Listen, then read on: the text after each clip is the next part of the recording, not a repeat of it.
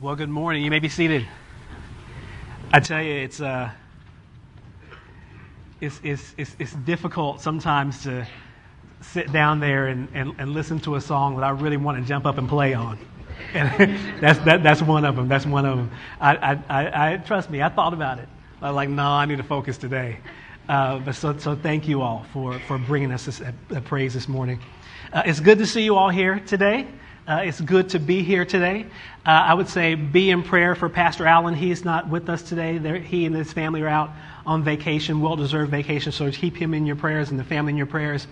If you don't know me, my name is Brian Johnson. I actually teach, along with my stepdad, Pastor Dave Hill, in one of our adult Sunday school classes, Bearing Fruit class, which meets in the auditorium or the old sanctuary. I'm not sure exactly what we call it now, but that's what I'll call it, at 7:45.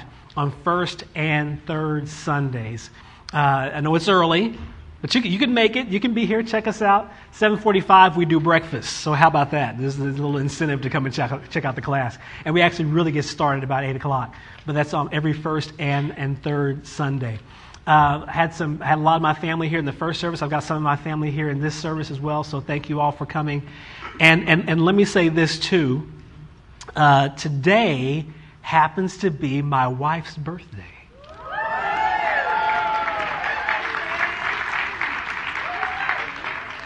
I can tell you what I just did, she hates. She does not like the attention to be on her, but I like to put the attention on her because she's great. She's awesome.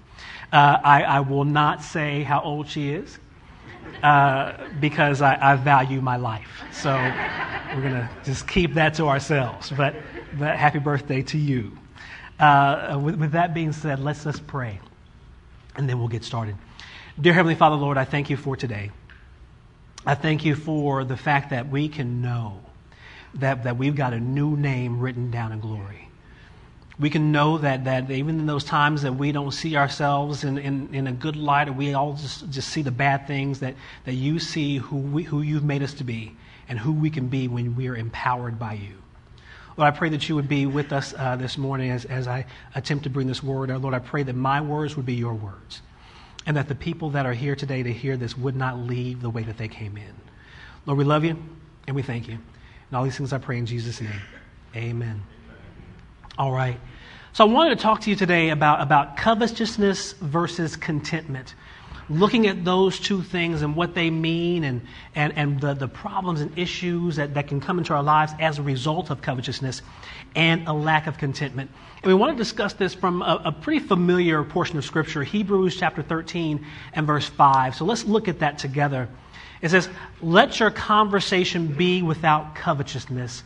Let me just pause there just for a second to say that we know that conversation, right, in this sense, is not me talking to you and then you talking back to me and us kind of talking back and forth with each other. In the Bible, the word conversation has to do with a lifestyle, right? What is your lifestyle? What can we see in the way that you live your life? Let your conversation, let your lifestyle be without covetousness, and be content with such things as ye have. For he hath said, I will never leave thee nor forsake thee. It's one of the many promises that we have in the Bible. And my first question for you today is, do you believe that promise? I think most of us would say yes, absolutely. But then my follow-up question would be, does your conversation show that you believe that promise? Does your lifestyle show that you believe what God's Word says in that promise? There we might have to question. I propose that we don't think God is there because of our covetousness and a lack of contentment, which is what we see in that verse that we just read.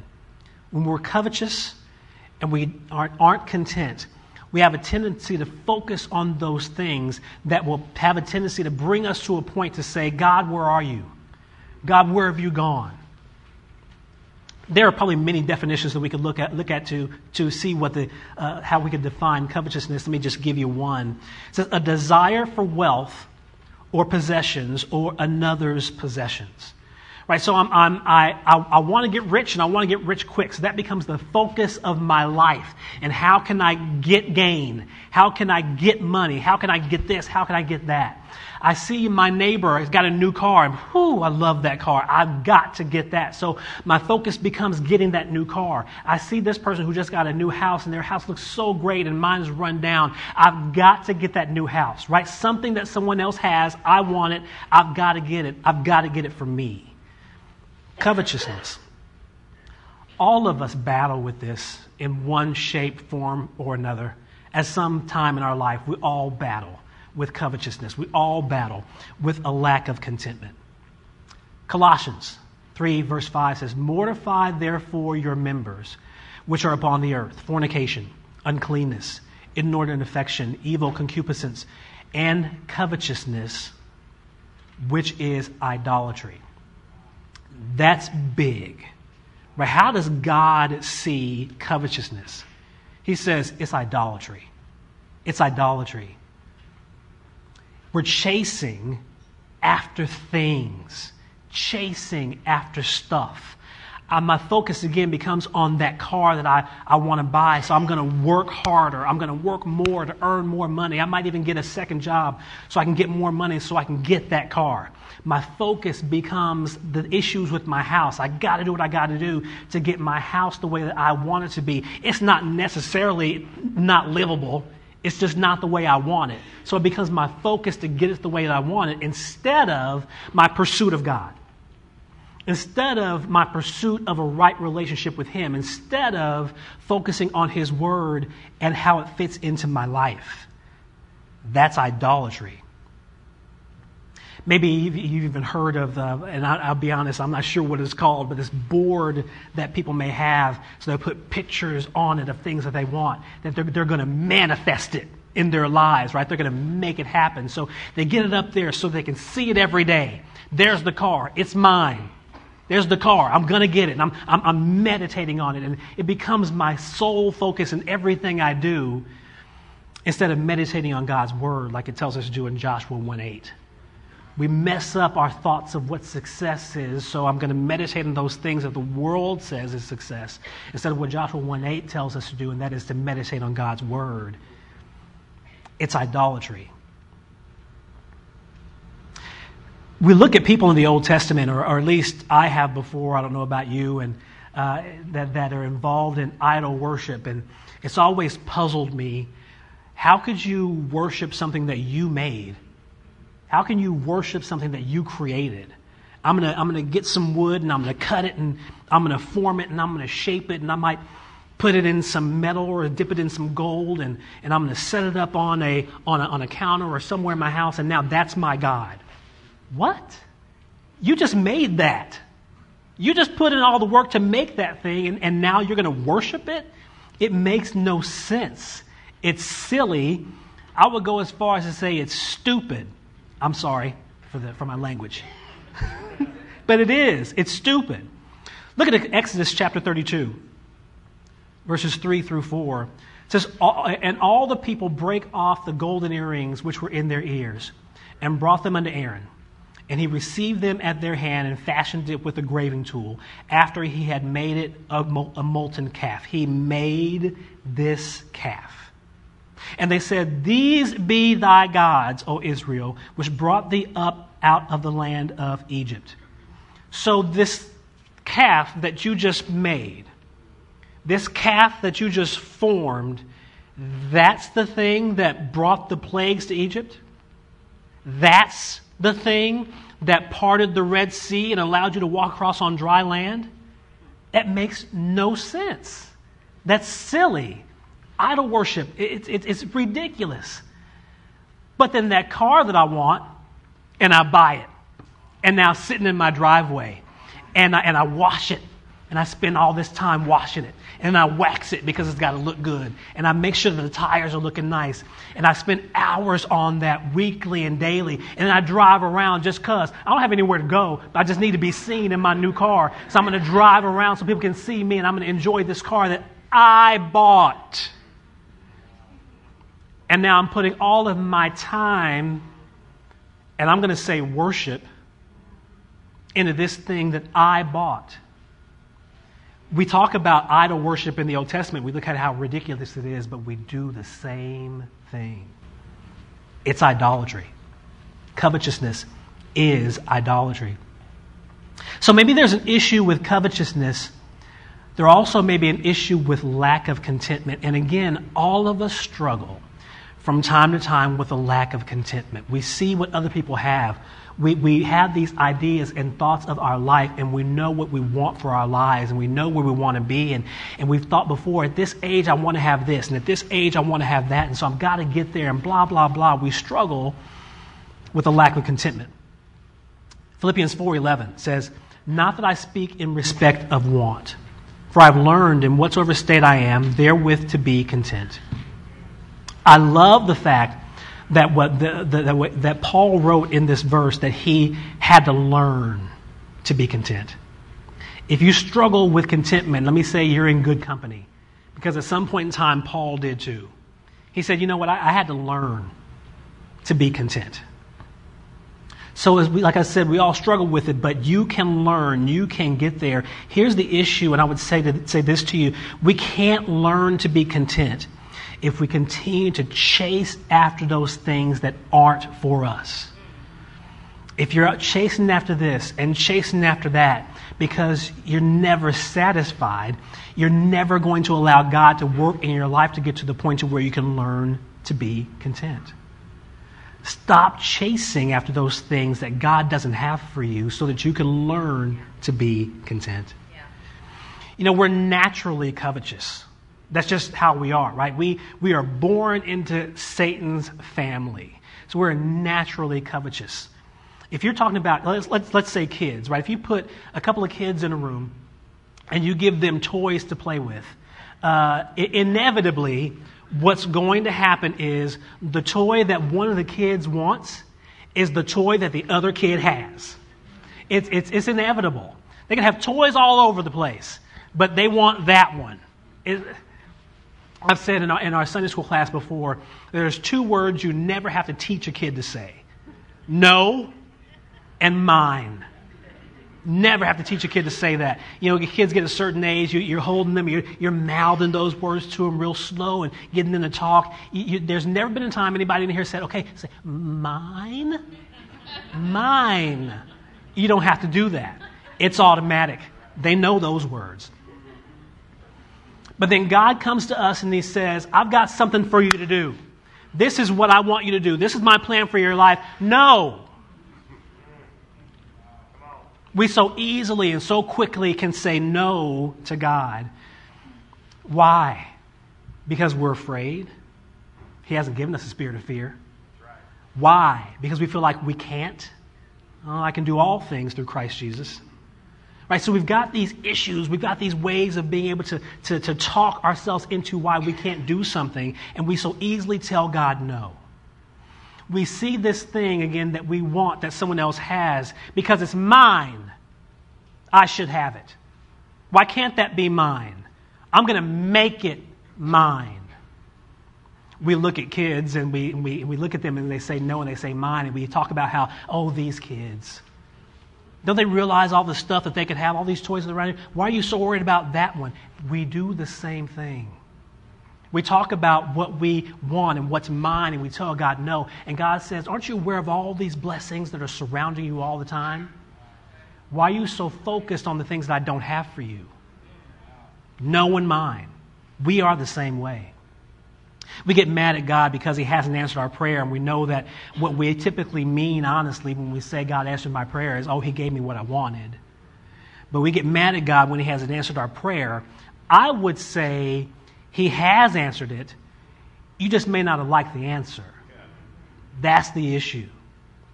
We need to recognize that sometimes there's a no, and a no is okay. In fact, a no is good when it comes from the Lord. If I'm driving down the street and I go to turn somewhere and there's a barrier there preventing me from going that direction, there's safety in that barrier. There's protection in that barrier. There's direction in that barrier. And when God gives us a no, there's safety in that.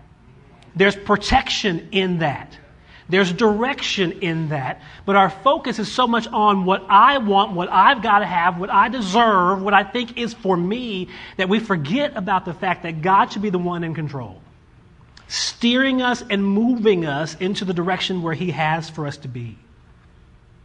So my next question for you then is, where is your focus? What are you focusing on? Are you focusing on those things that aren't for you? Or are you continually focusing on those things that someone else has that you feel like you deserve? Colossians 3, verses 1 and 2 says, "If ye then be risen with Christ, seek those things which are above, where Christ sitteth on the right hand of God. Set your affection on things above, not on things on the earth."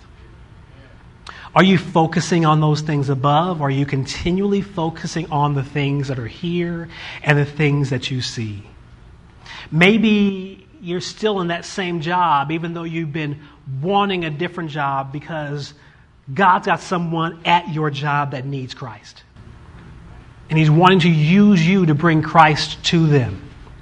But Lord, you don't understand. I'm struggling in this job because so-and-so, because this person, because of that person, blah, blah, blah, blah, blah. And God's saying, if they had me, they might change.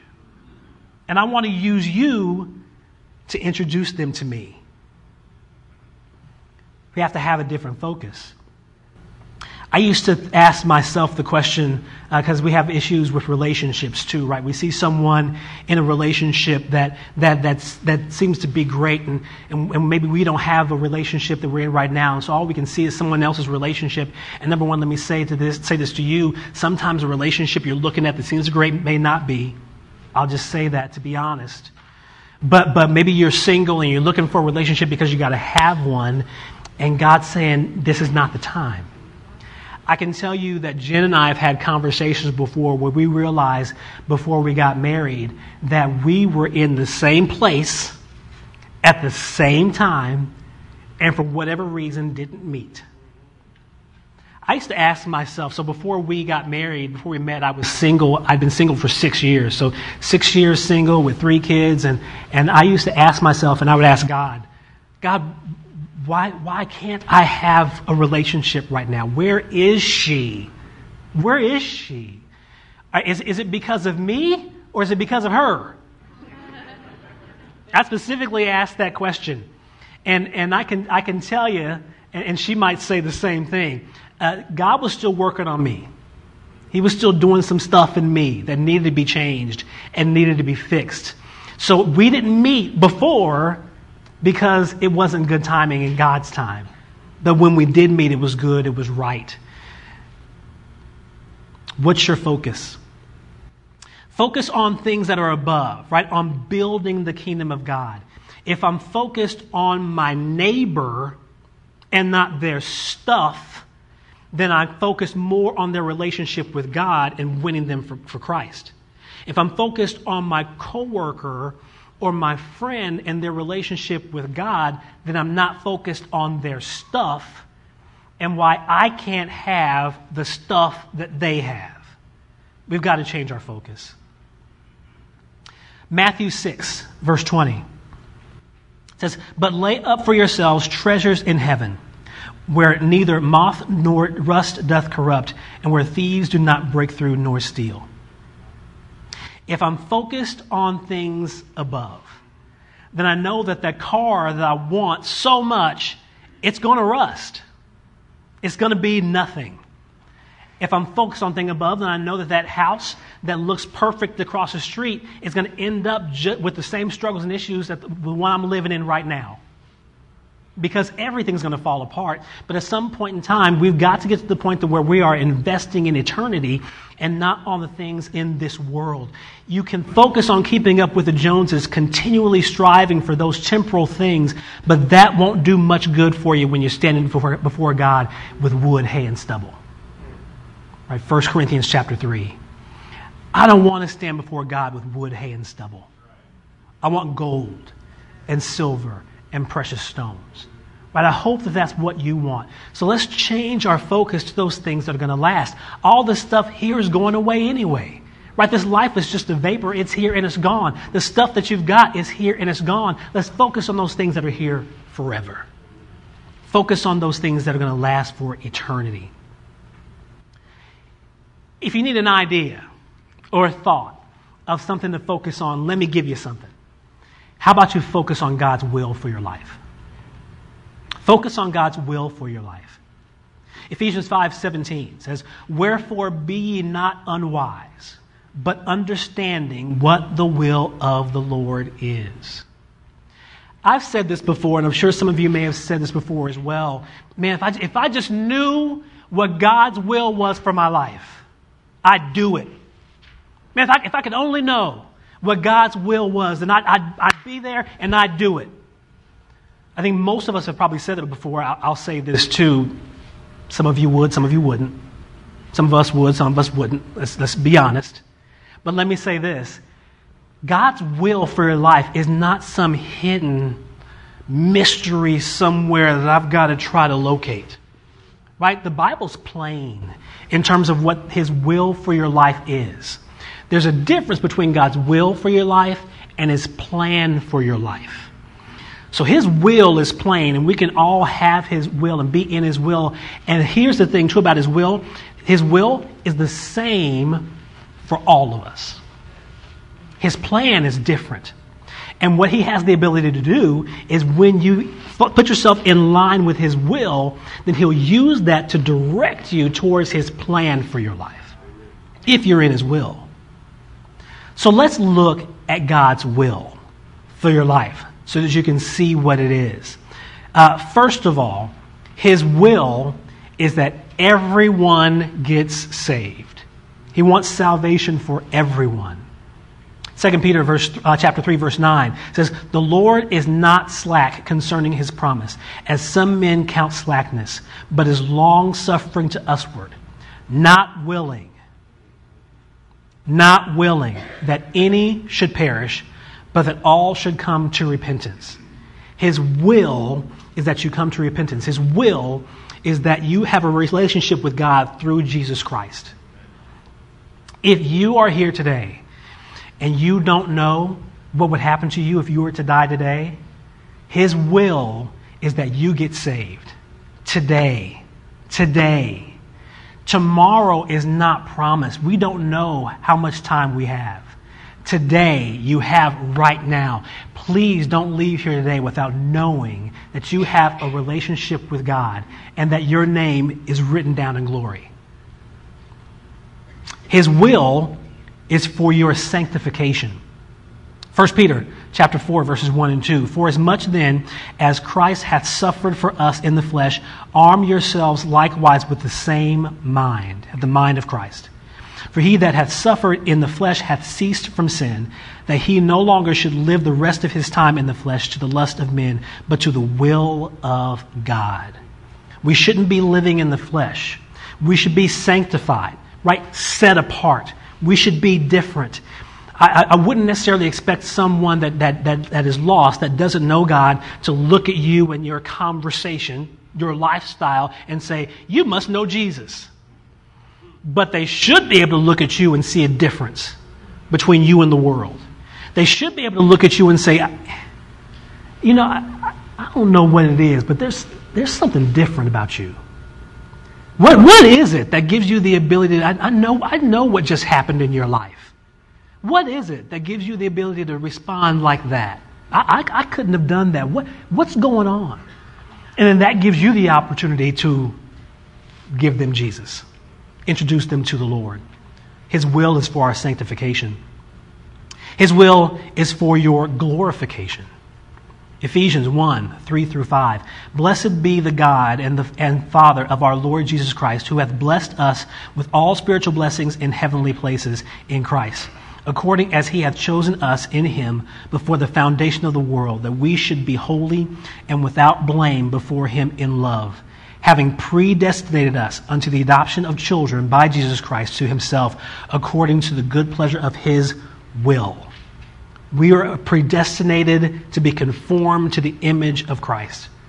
Good reference there is Romans chapter 8, verse 29 as well. We're going to be like Christ. We're going to be glorified. It is His will. His will is for us to serve those in authority with pure motives. Ephesians 6, 5 through 6. Servants, be obedient to them that are your masters, according to the flesh, with fear and trembling in singleness of your heart as unto Christ, right? You should be obedient to your boss. I know some of you may not like that, but it's his will. As unto Christ. Not with eye service as men pleasers, not just so people can see you, but as the servants of Christ, doing the will of God from the heart. His will is that we live holy lives. 1 Thessalonians 4, verse 3, for this is the will of God, even your sanctification, that ye should abstain from fornication. So again, sanctified, set apart, holy, set apart, sanctified, it's His will. His will is that we give thanks in everything. 1 Thessalonians 5:18, in everything give thanks, for this is the will of God in Christ Jesus concerning you. And let me say this about giving thanks. If you're able to give thanks in everything, within the situation, you've got troubles, you've got trials, you've got struggles, but within that, I'm still able to be thankful. I'm still able to give thanks. Then you're focused on the blessing and not the struggle.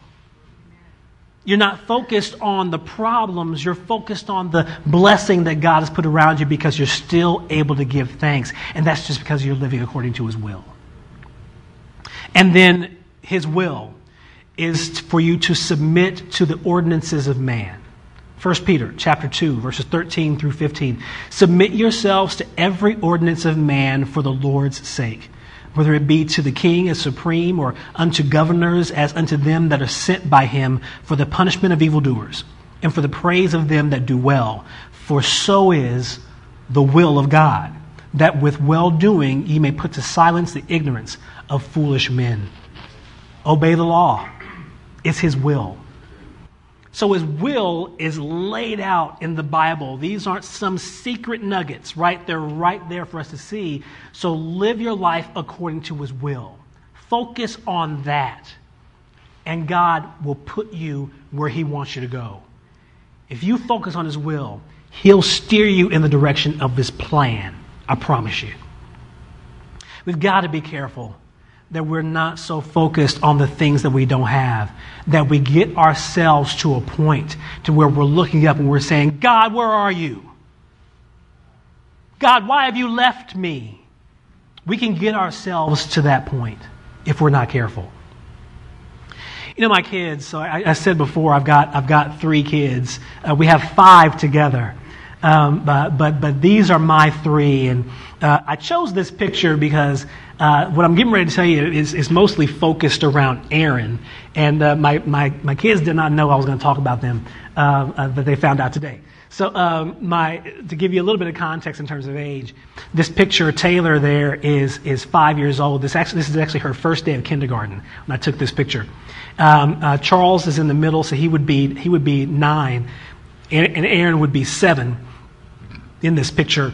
I chose this picture because he was close to this age when this incident happened. Actually, he was 6. But let me give you some background. And I want to tell you this story. I'll start with Charles. So when Charles was 4 years old, he was a very, very articulate kid. He talked clearly in full sentences and had conversations with people really, really early. So when he was 4 years old, he started to complain a lot about the rules of the house. And he started saying, I don't want to live here anymore. I don't like your rules. And all this stuff. This little 4-year-old boy talking like this, if you can imagine. So we had gone out doing something as a family, and we were coming back home. It was a kind of a cold January day. And we got back in the house, and Charles was taking his shoes off and put them in the cubby as he was complaining about the rules and the fact that he didn't want to live with us anymore. And I said, Charles, put your shoes back on. He said, why? I said, don't worry about it. Just put your shoes back on.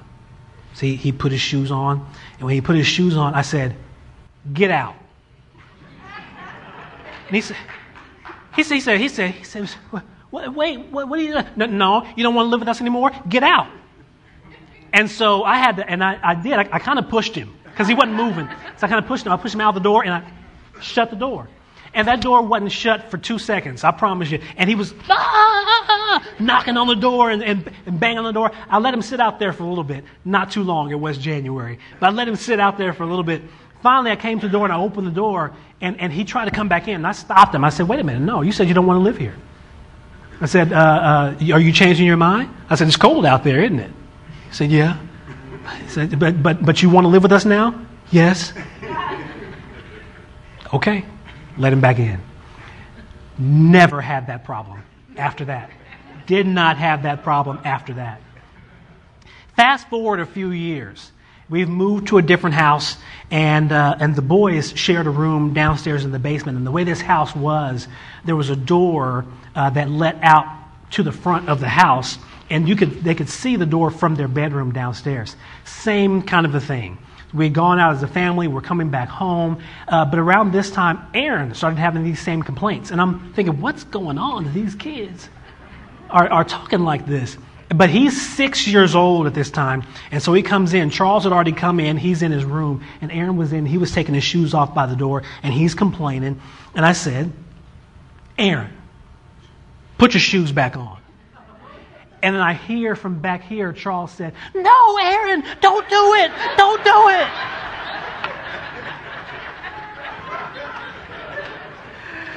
I tell you what, I had a tough time holding the dad face on that day. I wanted to crack up. But Aaron put his shoes back on, and I said, get out. And here's the thing. You know your kids, right? Your kids are different. I could have told you before I closed the door on Charles that he wouldn't last 2 seconds. Aaron, on the other hand, who knows? So I told him to get out. He didn't question. He didn't say anything. He just walked out the door. I shut the door. But then I quickly ran upstairs and looked out the window to see him. And I see Aaron walking down the driveway.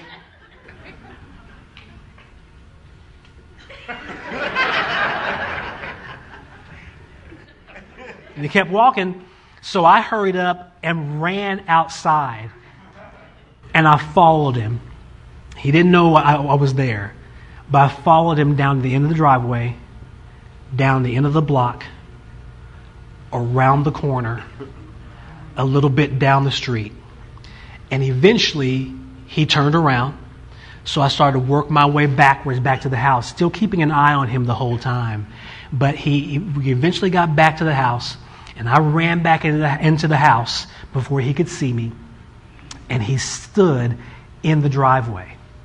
And I opened the door. I said, are you ready to come home? He was like, yeah. I said, okay, come on home. Never had that problem after that. I asked him, so he was about 6 years old then, he's 20 now. I asked him probably about a year ago. I said, Aaron, what were you planning to do? And he said, I didn't know what I was going to do. I just knew that I was out. So I was going to just sleep outside and wake up the next morning and figure out what I was going to do. That's interesting. Here's the thing. Aaron was so focused on his lack. I just got put out of my house. I don't have this. I don't have that. What am I going to do? That was his sole focus, and it was the only thing that he could see. And he was so focused on what he didn't have that he didn't realize that his Father was with him the entire time. I never left him. Never. I never took my eye off of him. I was always there. What are you involved in to the point to where you feel like God is left? He's not left.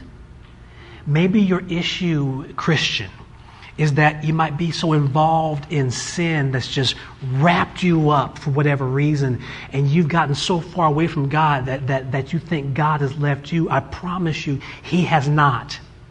Get up. Repent. Move forward in His will. And trust God for your life. and for direction. Stop being focused on the wrong things. Focus on those things that are above. Maybe you might be here and you've been praying to God for a good thing that you want to do in your life. I've been there too. I've got this idea, Lord, and it's great and it's good and it's for you and it's for your kingdom. Why won't you let me have it? God's got the big picture, right? He knows what He's doing and He knows what He wants to do through you. Even though that thing you want to do is good, it still may not be what God has for you. Trust what God has for you and allow Him to work through you. I promise you, His idea, His plan, His thought for you is much better than yours. And it always will be. I know I said this before, but I'll say it again. Trust God in the no. Even though we don't like it, trust Him with the no. Because He'll direct you there. He'll protect you there. He'll steer you in the direction of His plan for your life. Psalm 23. We're very familiar, I think, with the 23rd Psalm, but in particular, verse 4 says, "Yea, though I walk through the valley of the shadow of death, I will fear no evil, for Thou art with me. Thy rod and thy staff, they comfort me." Right? We've all found ourselves in a valley sometimes.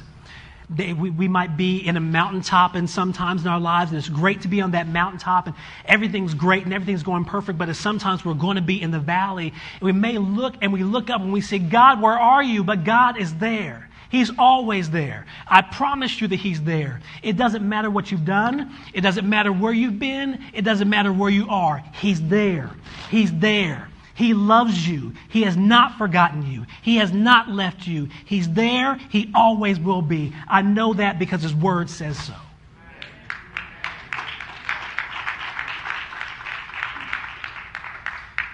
Don't focus so much on the problem. Focus on the promise. And let me say this to you. If you don't have the Lord as your Savior, if you don't know Christ as your personal Savior, I'll be honest with you, this promise does not apply to you, but I want it to. I pray that you would come today and make Jesus Christ the Savior and the Lord of your life. Every head bowed and every eye closed.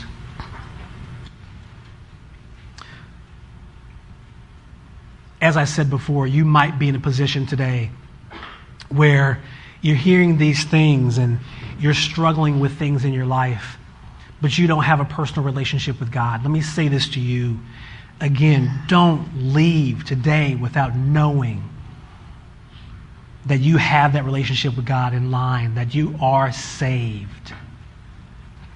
God loved you so much, and He loved me so much, that He sent His Son, Jesus Christ, to this earth, God in the flesh. We needed a sacrifice to pay the penalty for our sin, and He did that for us. He died on a cross, shed His blood to pay the penalty for our sin that we could not pay.